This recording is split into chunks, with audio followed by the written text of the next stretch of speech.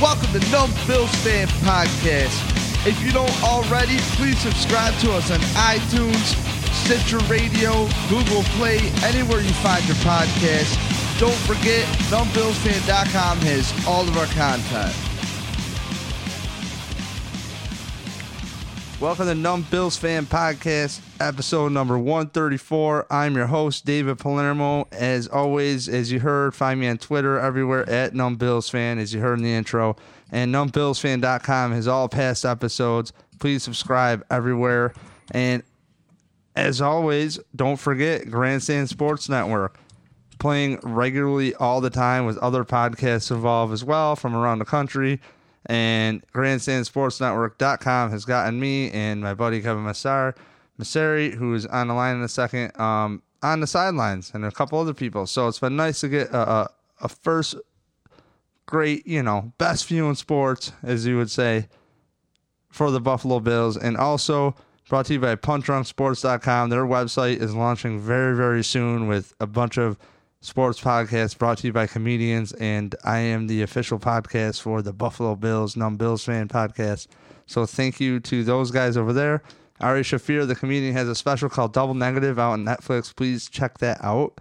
Also, Sam Tripoli has a new conspiracy theory podcast, which is pretty good. And don't forget to check out Punch Drunk Sports Podcast themselves. And Jason Tebow is also on there, and it's hilarious. They just had Steve Renazizi on from the league, if you remember him. Great show.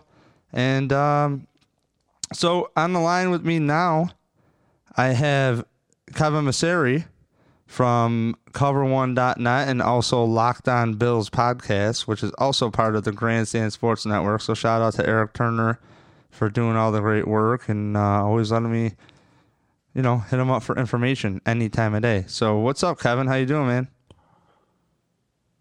What's going on, Dave? Doing well today. How are you? I'll be honest. I've praised this coaching staff. They sucked me in, this Buffalo Bills coaching staff. And, all of a sudden we have a lot to talk about, which kind of thought was that time of year. Come Labor Day, lots to talk about, as always. It gives us great material, Dave. It really does. And I mean, I got to say, if you're a Buffalo Bills fan or even an outsider looking in, you're wondering, are the Bills tanking? Are the Bills tanking? Are the Bills tanking? And I mean, it's every single person that the Bills have cut, which if you don't know, the Bills have just cut Jonathan Williams, who was, I believe, the Bills' 5th round pick 2 years ago. That's right. And, that's right. He's a promising player. In fact, even on a John Murphy show, they were talking about he could be better than Mike Gillisley. Then next thing you know, he's cut. And now we're hearing, we didn't play special teams. Well, my bullshit meter goes off, Kevin. And I think, okay, I don't know shit, but I do know you have players in the locker room who are tight with the coach, like Mike Tolbert, who's in that running back room. Are you telling me that somebody's not buying in or doing something is initially my who fucked up radar? Somebody got caught smoking weed, somebody caught whatever. You know what I mean? This team is like really like weird. You know what I mean? It's a weird situation right now. Here's how I put it. We'll start with the top with Jonathan Williams, and honestly, Dave, here at Numb Bills Fan, you're going to get some of my first takes on a lot of this. So to the listeners out there, we'll be going live here on Numb Bills Fan with a lot of my first early roster takes before I actually go live on Locked On Bills later in the week. But the first thing I can notice is the team got worse. Okay, so it's very tough to go from your initial 53-man cuts, make about 5 moves, which you're supposed to get better at. I would say 99% of the time when you make 5-6 moves post cuts, you're doing 5 or 6 moves to get better. The Bills didn't get better. The Bills got worse. They got worse with their picks. I'm not sure what their end game was, and regardless of Jonathan Williams getting picked up by another team or not, it doesn't really matter. He will be picked up. It doesn't need to be claimed on waivers. Someone might want him on their own contract or in their own terms. So until I see him not playing football for a few weeks, then we can comment. But at least for purposes of today, I'm going in thinking he's going to get signed within the next week. Can I hit you with that rebuttal on it, and we can close the Williams chapter on there? Sure. Excuse me. I honestly think that Jonathan Williams, the deal with Jonathan Williams is it doesn't matter to them where he came from, clearly. And if you're really not playing special teams, you're really not contributing, I guess it doesn't matter. And I think what they're trying to do here, the Bills, is really there's a couple things where you have guys on the team like Mike Tolbert. He's a leader on the team as far as like seniority. He was brought in pretty much probably to be, hey, what's up? Maybe this works out, yada, yada, yada. You also have other guys like Lorenzo Alexander on the team, another leader guy. You have Tyrod Taylor in the offseason guiding this team. And I think that this regime would rather just clean house like we've talked about for years, which they haven't done in a long time, which I'm not a fan of personally. I like to keep as much quality talent as you can. I mean, if you're playing like Madden Ultimate Team, you have an overall team rating or even Madden. Like, I want my overall team an 86, not a 79. But at the same time, Kevin, I think the most important thing to this regime and this coaching staff and general manager is who's here to play ball and come to work. Because if you're not, get the hell out of here. We don't care who you are. And we'd rather have 11 guys doing everything they can to do the right thing and have the highest chance of doing the right thing than finding out that dudes may be late to a meeting or some bullshit like that. And unless you're Marcel Darius, where you're getting paid Brinks trucks worth of money, you're getting paid Floyd Mayweather money for the season, like, you're going nowhere. So you're kind of stuck with him. But you get my point. Yeah, absolutely. And I mean, to continue on your point, it's interesting because now you either have to take the coach at face value when he says there was no issues, he did everything he could, he bought in, he's a great guy, had a great camp. Sure, everyone's meter goes off, but then your coach is standing up there lying through his teeth, which isn't a good look either. So either he's telling the truth and he just cut him because he straight up doesn't think he's better than Joe Banyard, or he's lying through his teeth and something did happen, which would backfire on him though, Dave. All you need is a report to come out in 2 weeks saying he didn't buy into the system, no one liked him, he was arguing with coaches, or he was, participating in some type of activity that the team didn't like. That doesn't sit well. Now you lied to us. I don't know. I don't think somebody comes out and says that. You know what I mean? Because I think the coach is going to just own it and wish him the best to go on in his career. You know what I mean? This kid is a DWI, so you can only assume. Right, but would you call saying he's done everything right owning it? He went up there and basically said he was a good player, but we just cut him. He didn't fit the need. Rather than saying there were some issues we weren't able to resolve, he didn't really own it. He kind of didn't own it. He kind of stood up there and said today in his press conference that he's not the right fit for the system, or he isn't a good enough player. Rather than some issue or something else. I thought I heard also, to piggyback on what you're saying, and to cut you off, even though that's what I do, dude.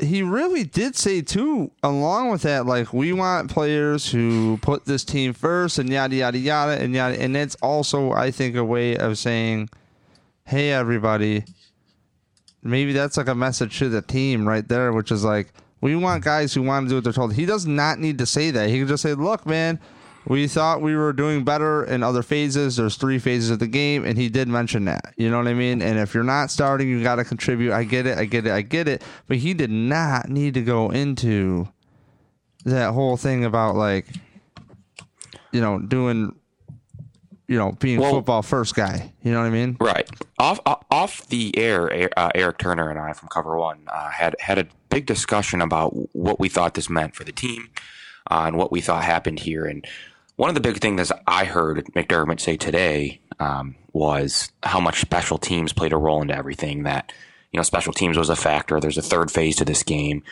They get Banyard and Tywan Jones help on special teams. Those are special teams players. Mike Tolbert plays special teams.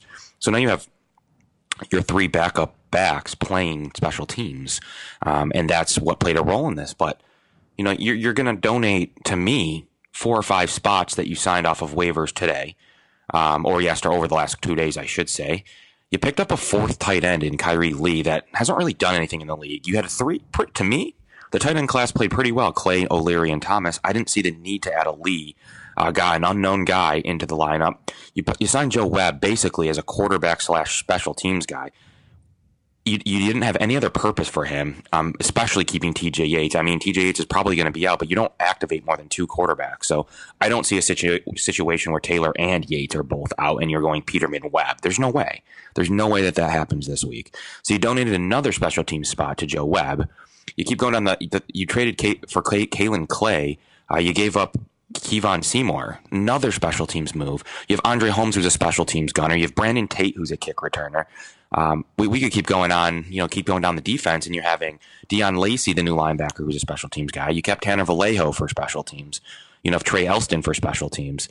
I mean, this is a special teams roster, it sounds like, and it's like, dude, I got to be honest with you. Is Danny Crossman worth the investment?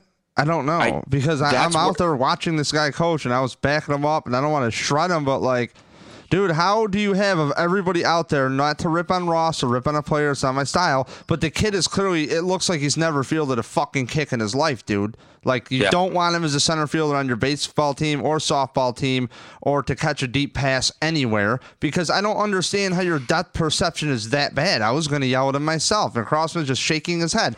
That's the best you could do. You got to get these guys to block and develop good habits, and the guy can't even catch the ball in a timely manner without turning around. Like, it makes his back should never be to the kicker. Like, right. What are we doing here? I don't see the purpose, and I'll go on record here, Numb Bills Fan Podcast. I don't see the purpose of having Brandon Tate and Kalen Clay on the same roster. It does not make any sense. You have Taiwan Jones as a backup returner. You have Walter Powell on the suspension list, who you can take off in 4 weeks to use as a returner. I like Walter Powell, man, by the way. I don't have any issues, and we can discuss Powell in maybe a couple episodes when it's closer to his suspension being over. But there is zero reason to carry basically the same player. If you liked Kalen Clay and you traded for him, I don't know why you need Tate. I don't see the purpose of having your 4th and your 5th receivers as kick and punt returners as well. Who knows how they're both limited as receivers. And then you have an Andre Holmes, who's a limited receiver, in my opinion, as your 3rd receiver, who's normally a gunner. Oakland was upset to lose him because of his special teams prowess, not because of his receiving ability. So now you have basically 3 of your 5 wide receiver spots donated to the special teams, as well as, to me, everyone but LaShawn McCoy donated on the back system. So you have Mike Tolbert, Joe Banyard, Taiwan Jones. Those are all special teamers. We have you a have good Joe enough Webb. offensive line, man, to honestly plug whoever back there. I was a little pissed about Jonathan Williams because I liked him as a player. I want to see him develop. Yeah, and losing him was a big deal. To me, he was easily the number 2 running back, and to me right now, a number 2 running back, backup running back, isn't as valuable apparently as special teams guys who can be maybe a slight step down in the running department, but add a body on special teams. That's basically what Bean, McDermott, Shane, and Gain, the other executives in the front office, decided to do. They said, you know what? We like Jonathan Williams. As a player, all he can do is play running back. We don't know how he might not be buying into this thing, if that's the report. So we're going to go with Banyard, Mike Tolbert, and Taiwan Jones, LaShawn McCoy, and Patrick DeMarco. You have guys 28 and over playing at your back spot. Very interesting decision there to go vet heavy. And then for McDermott to go up there and recognize the fact that there's a compensation formula by cutting Andre Holmes and by cutting Vlad Dukas and by cutting Ryan Davis that could earn him a 3rd-round pick that he said they might entertain. So to me, you went very vet heavy. You kept very limited younger players. Outside of the guys you drafted, you kept like Greg Maben. He's the only other younger player. You practice squadded, to me, some players that I thought would make the team. So, the practice squad real quick is Da'Keil Shorts, Brandon Riley, Jordan Mudge, Marquavius Lewis, B.T. Sanders, Marcus Sales, Ian Seau, Zach Vigil, Will Parakick, and Michael Pruitt. So you have a pretty solid practice squad that I actually was my favorite thing that they were able to do as a unit was put together that to me a very solid practice squad and went really vet heavy on both sides of the ball. So it'll be very interesting to see what happens. And Brandon Tate, with his limited receptions, is the guy that has the most receptions of any receiver on the Bills staff on the Bills receiver core. I'll be honest, man. I've told you this before. It's just a hope. I've heard good things about him from Donald Jones talking about him. I always mention that because there's something about being tougher than other people that I really admire. And this dude seems to stay relatively healthy. Who? Tate. Okay. You like Tate. I like him because I honestly think he's a guy where I think with this offense, it sounds like we're going to see, to Bills fans, more stuff we saw from Chan Gateway, essentially, which is the ball in the hands of guys in space. You know what I mean? We saw a tight end screen this year in the preseason. You know, we saw screens in practices, all sorts of them in practice. And it's like, for Tate, I think he's a healthy addition to what they're trying to do as far as being versatile. And let's be honest, if you're going to be featuring 2 backs, you need 3 good receivers. You don't need something crazy. And here's a theory I want to run by you, not to spin back. We don't have to. But Sure. I would like to entertain this to you, conspiracy theory. What if there's a metric, because this will be Crossman's 5th year with the Bills, okay? Okay. What if there's a metric where they look at the division and there's some kind of analytical report, because I'm trying to like fish for ways to justify this special team stuff here, because I do believe in special teams. But let's be honest here.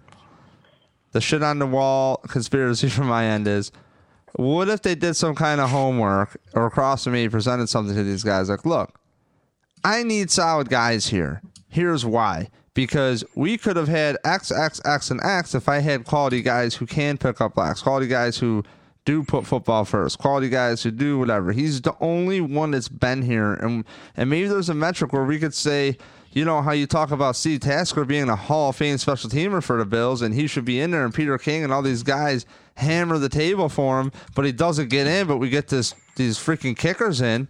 And you know, Marv Levy says famously, like, hey, put on the film. He has changed games on special teams. So what I want to know is, that's the guy that's beloved in Marv Levy, okay? What if the special teams thing really could be a thing for the Bills, but at the same time, it's like, maybe they have, I'm wondering if they have like some kind of metric or stat or something where they're like, look, we think that these special teams are weak. They're, like, I don't know. I mean, how many different schematic ways can you run special teams? I have no clue. I don't know. Right. I'm not a football coach, but I'm just saying, like, could there have been some kind of evidence, and a long story short, evidence presented to maybe the GM or the head coach, like, look, I think if we beef this up, we could actually have an edge in special teams against who we match up this year. I don't know what it is, and it seems like the Bills want guys with big wingspans, and they're going to run 2 tight ends. Like, it's clear what they're going to do. Right. I mean, to couple that thought, I think that there's some credence to that, you know, he said, I've been here. This is what went wrong in the last couple of years. Basically, my unit was getting penalized every single time down the field because they weren't talented. We didn't put any resources into this unit. And it was still actually, to me, average. I mean, it wasn't poor. It was average.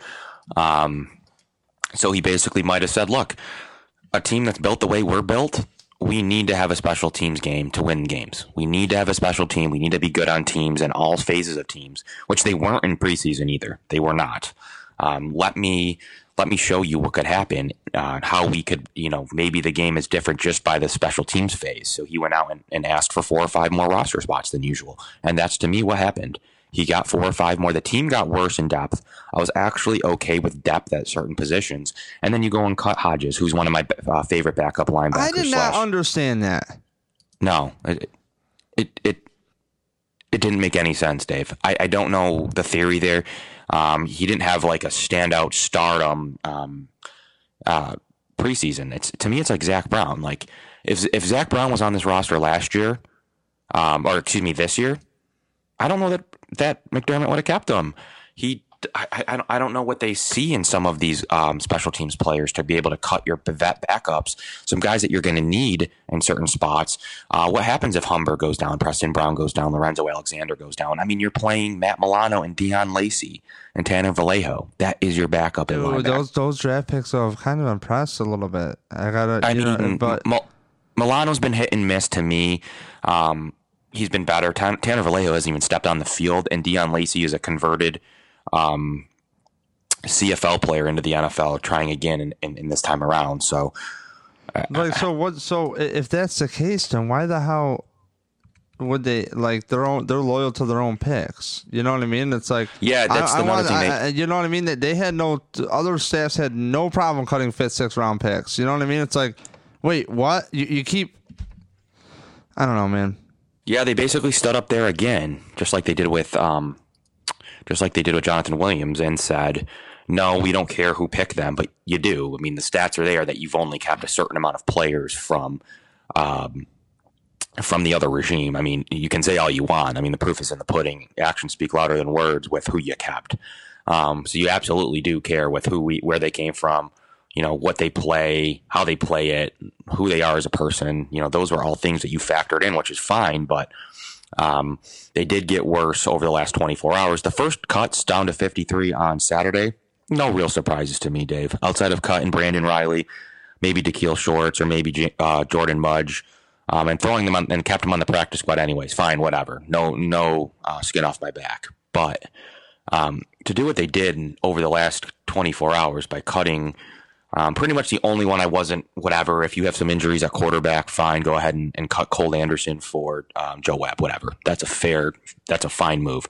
But the other moves, trading for Kalen Clay, and then the other 3 waiver claims with Connor McDermott, with Deion Lacey, and with even the most surprising one to me is Kyrie Lee. You needed a 4th tight end who hasn't really produced in this league. Those are the 4 moves you made. That the team absolutely got worse by releasing the 4 players you did in Kevon Seymour, in Philly Brown, in Jonathan Williams, and in Gerald Hodges. The 4 players we released are absolutely better than the 4 players we claimed. So the team got worse, may have increased a little bit on special teams. The depth took a hit. And that's really, the best way to put it. After the first cuts, everything was kosher. Within 24 to 48 hours later, I thought we made the Joe Webb one. We'll call a wash. The other 4 moves, I thought we got worse in every single one of them almost. I try to have faith with whatever the Bills do. This, man, and I've been in this Twitterverse since the Terrell Owens days, which ain't super long, but I don't understand getting rid of talent.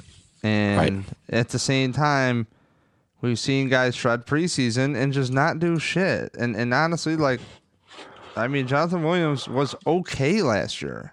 Right. You know what I mean? It was okay. Well, okay, so he's another year from his injury and whatever, man. Give LaShawn McCoy the damn rock, dude. And honestly, after seeing Nathan Peterman get the ball out quick, let's see what we could do here. And I really believe that if you have guys who are on the same page, we've seen it too many times of teams that you don't know who the hell they are, and they just make it happen. And that's even in football. And we've seen it with the Bills offensively with Fitzpatrick and Steve Johnson and Donald Jones, and you know what I mean? Spiller wasn't good his rookie year. You can't say that. You just had a bunch of guys, dude. And if you're doing what you're asked to do, it's just this coaching staff and regime is just very bold, very bold, very, very, very, very bold. And it ain't about if Russ Brandon, I think, was behind this still, closer to the Bills than he is now, because he's clearly removed. If he was closer, I almost think that these guys wouldn't be allowed to be let go because they are fan favorites. Because fans do have an attachment, and quite frankly, if there's a stink in the air and things like this haven't been done, it tells me that this stink has kind of been going and going and going through generations of players here. So something's got to change. Maybe this is it. Maybe Sean McDermott garnishes respect, and if they go 8-8 this year, it's a win, and you could bring a free agents to build next year, and you have all these picks, yada yada. But I do not understand cutting quality players, very high quality players. I do not understand it, especially when you sign a guy like Holmes, who is not impressed to me at all. I don't know, man. It's what are they seeing in practice that I'm not? Are guys just late bloomers in camp, or we're not there? Maybe really special teams is the reason Holmes was brought in the first place. It was, yeah. And he says I see the purpose in that, Dave. I'm not trying to knock the third phase of the game. I think special teams is fairly important.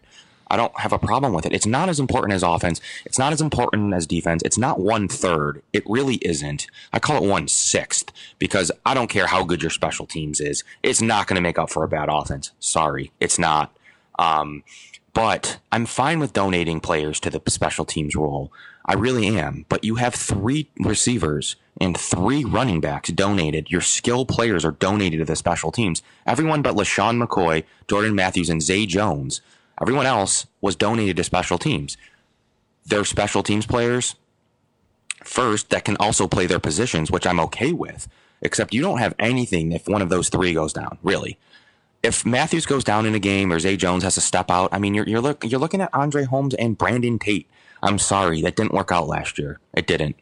So once you lose Matthews or Zay Jones, the receiving core is a mess. It is an absolute wreck.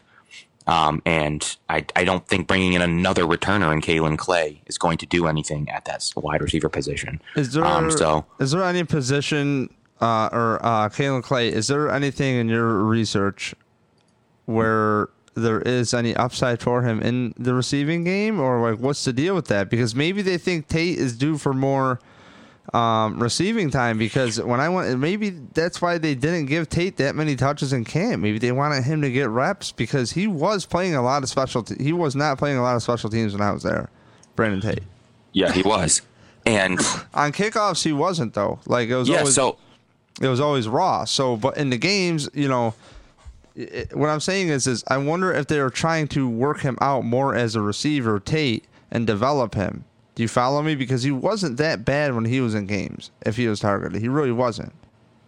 You know what I mean? Right. And if you're running a screen game, you're going to get these guys, that type of offense, you're going to get these guys into space. Yeah, I mean, one of the things, here's a couple things to know about, Kalen Clay. I mean, this is like his 5th team, I believe. He's played on 5 teams since being a 6th-round pick in 2015. So he does have talent to where he's bouncing around the league, but it's not anyone that you can count on producing on a high level. He has that straight on speed. I mean, that's kind of probably what you're into. That's probably the number one thing he brings. He hasn't played since 2015. He finally had a good preseason this year. I believe going for, let's see what he did in the preseason. He caught about 6 passes for 127 yards. So, I mean, fine preseason by you, Kalen. But he hasn't really been able to stick on a team. He has that straight line speed, and he's a good returner. I don't think you can count on that. Receiving ability at this point. So, it's a tough one, man. It's a tough one. I think you're really reaching. I don't know what he would bring to the table that your own 2 undrafted free agents wouldn't. I'm trying to justify something. You know what I mean? I'm trying to justify a reason that they would keep Tate. You know what I mean? I and bringing this specialist return guy, if he doesn't have that much upside as a receiver and they traded for him, I mean, is it really like that important to trade Kevon Seymour? You can't just cut him. Like, what? You don't want to go to New England because he's long? Is that it? I don't know. Like, I mean, if they were going to make the decision to cut Seymour anyways, and you got a 7th-round pick and a potential player receiver in Clay, whatever. That's not a big deal. I mean, Clay's known to have some lapses in his career, which is an interesting decision by McDermott. I believe he was the guy that dropped the ball on the 1-yard line back in his collegiate days. When he was one of the most famous guys that, put the ball on the ground back. He played at Utah, so it would have been in the Oregon game where he, kind of flipped the ball down on the 1-yard line instead of just running it in. So that was his first major incident. Got picked because of his speed in the 6th round by the Tampa Bay Buccaneers. So they liked that from him. But then he went and fumbled the ball in preseason at times, and then faced a cut by the Baltimore Ravens for a fumble in preseason. So I mean, dude, fumbling is weird, man. Because you look at a guy like Adrian Peterson, he fumbled so much, and then one season, dude tunes it up, and it's like I feel sports is a thing, and it's kind of like following sports again in my life as I get older. And picked up hockey, I get to try to apply certain logic and pretty much okay, well, if I want to get better at X, I really had to focus on this thing daily and think about this thing just about daily and really make it a thing of focus. And when you're a young kid, sometimes you might be super talented, but not always know how you got there or know your most efficient work system because you haven't applied it outside of football. So this kid might be able to conquer that, but he has to be very driven. And who knows, man? Maybe getting cut again will wake him up. At the same time, I feel it's so early that maybe they know that some dudes are gonna get cut. That maybe they know something. I can't really. I can't think of. I'm hoping that there's more to this. I'm hoping this is prettier. All these roster moves, essentially. Is there any other thoughts you had on the roster moves? I'm stoked on Joe Webb, by the way. Following the Vikings, I really like him. He's very talented. He's smart. He's a good guy in the locker room. I'd rather have him play than T.J. Yates. I don't know why T.J. Yates is still on the roster. Like, let's get real here. That's a big one to me. Is I don't care. I don't know why Yates is still on this roster. I think it might have to do with something with salary to cutting him for injury reasons. I don't think you see Yates and Webb both be on this roster. So one or the other will end up leaving this roster, hopefully Yates, when it's all said and done. I don't mind Connor McDermott. He's a 6th-round pick from the Patriots. Tackles are hard to come by. If you're going to develop him, keep him inactive and see what you're working with out of him. So that's okay with me. He wasn't very good in the Senior Bowl, but that's kind of why he fell to the 6th round. So we'll see what we have in McDermott as a backup left tackle option, especially while Henderson's out. I see Henderson coming back and taking that roster spot. Us trying to cut McDermott and maybe putting him on the practice squad. I see something like that going on there with him. Other than that, any of the other roster pickups to me, once again, I said it a couple times, Kyrie Lee kind of shocks me. Not really sure what he brings to the table. Has to be more of a blocking tight end. He's bounced around again, Chicago Bears, Detroit Lions, and back-to-back years. He's caught one pass in this league playing 24 games, so he's got to be a blocking tight end, which I guess is fine. But you have Nick O'Leary who can block, Charles Clay who can block. I guess Logan Thomas is a receiver.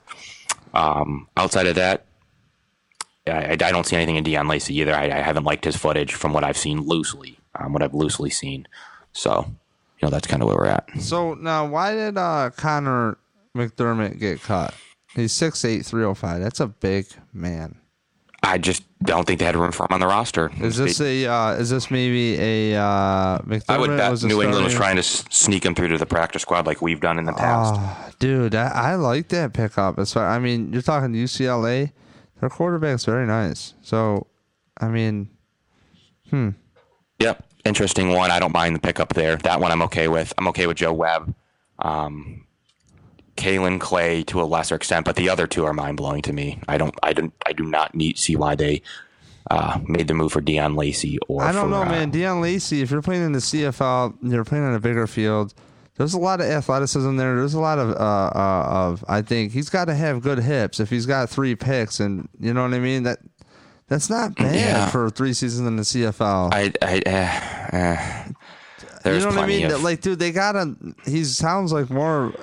It's going to be hard to beat Gerald Hodges to me. I don't even. They got to have a plan. There's got to be something. I don't like. Why would you cut Hodges? He looked promising. I still think it goes back to the special. There's 2 reasons. It goes back to special teams to me. He even said, watch the press conference. He goes back to special teams numerous times throughout about these players. Fine. So you're going to upgrade your special teams unit. The other reason could do with salaries, Dave. If you're not on your week 1 roster as a veteran, your salary isn't guaranteed. So the second you make a week 1 roster, which I believe is Wednesday, I don't know if it's Tuesday or Wednesday, what officially qualifies you as making the team, your salary as a veteran over 4 years is guaranteed. So even for the year, it's guaranteed for the 1 year you're playing in. So if you cut TJ Yates prior to Wednesday, he's getting paid anyways from now on. So, after Wednesday, he's going to get paid. So that's what makes it difficult when you're keeping these guys. So something to consider is by cutting Hodges, now his salary isn't guaranteed. So you can bring him back in week 2 and continue to flip him on and off the roster if you so choose. So there could be some salary games going on. I don't really see what he was already on a vet minimum. So the $700K, I'm not sure why that's grinding you up, but those are some things to consider beside the fact that they just went special teams heavy. There's limited way around that they made decisions based on their special teams unit. They wanted to get better there. They wanted to prevent the penalties. That's what was in their mind because it had nothing to do with Rex Ryan, the penalties. It has to do with the players on your special teams unit where they were receiving a vast majority of their penalties, as well as defense, who they've also turned over. They've kept a lot of the offensive players because they're more talented. But they flipped over those two units. Pretty much the special teams unit in full is flipped, and the entire defensive back unit is flipped. The linebacking core, depending on what you say about Humber, I mean, that's half flipped, and the defensive line's really the only thing you kept intact, but you rotated a couple of backups. So, I mean, you kept the majority of the front seven, honestly. You flipped the entire secondary, and you flipped the entire wide receiving core, but you kept the... I'm really looking forward to it, I think, the more you talk about it, because in this scheme, we have a smart front seven, okay? And I really believe in the scheme with the corners. If you're playing more of a cover three, your corners don't have to be as talented as your top corners that you talk about.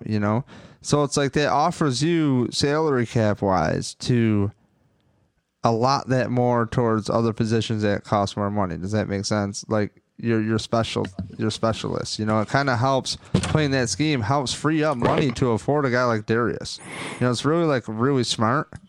Because I honestly think that like linebackers, you can always pick them up, and they're always a dime a dozen. That's what they say, and it's like the safety positions become more of a premium. And I don't know. I'm really looking forward to seeing how this all shakes out, and I think that the cornerbacks are going to be more promising than we think. I'm not really worried about losing Darby too much, to be honest with you. I'm not really. Stephon Gilmore, I don't know what his deal was. When you start showing you don't want to play football anymore, I don't know how serious that can take you, and I don't know. So nothing we could do about it. It's not on the team anyways. The one question mark I have is how was Kevon Seymour developing with the new scheme? That's the thing I want to know. And at the same time, he missed a lot of camp. Right. So that's basically what McDermott and Leslie Frazier specifically said was he missed a lot of camp. We weren't able to see a ton of them. This was the move we made. So I do think it has to do with that, Dave. He was not on the field. This coaching staff has put a precedence on if you're healthy or not. So a lot of the moves we've seen are players that have stayed healthy or stay healthy throughout their career. We don't have any injuries going in except the two weird concussions, or the three weird concussions now with Worthy, Tyrod Taylor, and TJ Yates. Outside of the three people in concussion protocol, we don't really have another injury on this roster. So that's a plus, Dave. You have pretty much your full defense at your, right there at your full. That you have them ready to go. On your offensive side, I mean, you're missing your two quarterbacks, and I think Tyrod Taylor's going to be ready to go. What do you think for week one? Dude, I was just thinking that. I was going to be like, man, what does Kevin think about this? Are the Bills playing games with us, Kevin, where they're going to say, oh, man, we're not sure. Hey, man, we're not sure. I don't even care they're playing the Jets. I think they're still practicing this game. They know that the Jets don't really, it's the Jets. They're the worst roster in the NFL right now. It's also the Bills, okay? I'm sorry. Don't tell me that. This team beats Green Bay, then goes to Oakland the next game and just literally shits on itself, 5 years ago or something. Remember that? Mario Williams about three now. Yeah, so I don't, dude, no way. But you gotta play these stupid games, dude. I never said you didn't. I'm more saying that their roster, nothing to do with the Bills. The Jets roster is the worst roster in the NFL. Nothing to do with the Buffalo Bills or nothing to do with anyone else other than the Jets themselves. That's a very poor roster. You know what I'm nervous about, dude? You know what I'm really nervous about? And I really don't like it, and I've never really said it on this podcast. I don't know why the hell there's even a competition with Vlad Dukas and John Miller. It's like, we talk about this sport, we talk about sports in general, about having some kind of chemistry and cohesion, and let's get the offensive line together. And every year I hear a report from Chris Brown, it's going to be the first time we're in the line together. And it's like, man, I understand you want to turn up the heat and you want to have competition and see where everybody's focus level is and all this bullshit. But damn, if you take away what this offensive line did well in the run game for the last 2 years, I'm going to be really pissed off. Like, really pissed off. Because I'll be honest, I don't think that Jets defensive line is anything really to sneeze at. It's fucking not bad. So I mean, defensive line, are you talking just, I mean, remember they run a 3-4, so. Dude, I'm talking like anything they do up front with the Bills making changes. Those guys have played in that system for a few years defensively, okay? So when I'm looking at things, I'm looking at it like this, is if they're changing up schematically what the Bills are asked to do on the offensive line, I just hope it all gels, especially with the Cordy Glenn, who has not had many reps at all. So well, don't forget you only have about 3 players on that defense that have been there now. So I wouldn't call that a limited turn. I mean, they have basically Muhammad Wilkerson. Dude, the guy's a monster. Yeah, he is. You know what I mean? Easily their best. Him and Leonard Williams both have been there. Eric Wood's rated a 70 in Madden, dude. That's what the world thinks about Eric Wood at center. And we think he's great. And I think he's solid. You know what I mean? But at the same time, dude. I mean, he's coming off a major injury. Madden's already weird with their ratings. But you only have a couple of guys that have been in this Jet system. They just traded one of their best players in Sheldon Richardson. That's true. That's true. That guy was the next wrecking ball. And I always wanted him to be a look at their linebacking core. It's not as good as it usually is. You know, you have a rookie 5th-round pick starting in Dylan Donahue. You have Darren Lee, their 1st-round pick last year, who wasn't very good. Demario Davis, who's very long in the tooth. And Jordan Jenkins, those are their starting 4. That's not a good linebacking core for running a 3-4. Mo Wilkerson's very good, and Leonard Smith is good. So you're going to have 2 really good gapping presence there, 2 gappers. And then Steve McClendon's their nose tackle. So that's an okay unit. You're starting 2 rookie safeties in Jamal Adams and Marcus May. That's true. I mean, okay, Kevin, I'll give it to you. The Bills should win, but how about this? Let's leave it at that. I'm going to let you go. You go to sleep. It's 10:20. I'm going to upload this now. And if you're down for a last-minute phone call again, dude, we'll just preview the game. I would love to talk to you about it because I have a lot of thoughts on it that I want to go into. Because I want to break it down matchup-wise. And the lines is where I always like to start when it comes to stuff because we see the Bills. I love watching who the Bills go up against. And I'll never forget when the Bills got Mario Williams and some, 7th-round pick who the Bills eventually had on their team last year or something. Remember Mario Williams crying?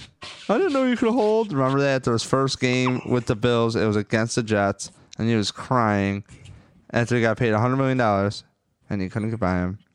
And ever since then, I've kind of paid attention to the matchups on the offensive line and the defensive line. I think it's if you get that set, whoever dominates that, I mean, you're opening up the game. So, right. Well, thank you, Kevin. And by the way, what do you got coming up? You got a podcast coming. When can we tune into you? Yeah, just checked out Locked On Bills. We're running stuff all week. If you want to tune in, we'll run a show tomorrow. We'll run a show Friday, and probably either Saturday or Sunday. So, Locked On Bills brings you at least 3 per week. So check me out there. That's basically what I'm, working on fully over at Cover One is their Locked On Bills project. Pretty much catch my new depth chart out at Cover One. I update that frequently. So if you're wanting to follow along with what we're talking about, go to cover1.net and click depth chart. All this is there with player profiles right to NFL.com. So you can kind of, see who we're talking about. Other than that, I'll be at the game Sunday and I hope to run into you, Dave. Yeah, dude. Where do you sit? I'm in the rock pile. Okay. This year. So I'm in 200 flat. I'm in 331. So if you want to come say hi, row 6. Okay. Well, all right, buddy. Well, Kevin, thank you as always for coming on and making my life easier by talking to me. So thank you for correcting me on some things because I don't know anything, as always. So you have a good night, all right? Give yourself some credit, Dave. We'll talk to you soon. All right. Thanks, Kevin. All right.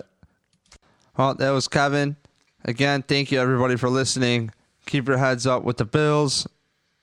Have a couple more podcasts coming up before the game, so please tune in. Got some big plans this week. It's game week. Let's get the season rolling with the NFL. Get some more NFL talk in there. I'd like to touch on what's going on with Ezekiel Elliott. Kind of crazy. His suspension could actually be kind of postponed, like Tom Brady. So I'd like to dive into that.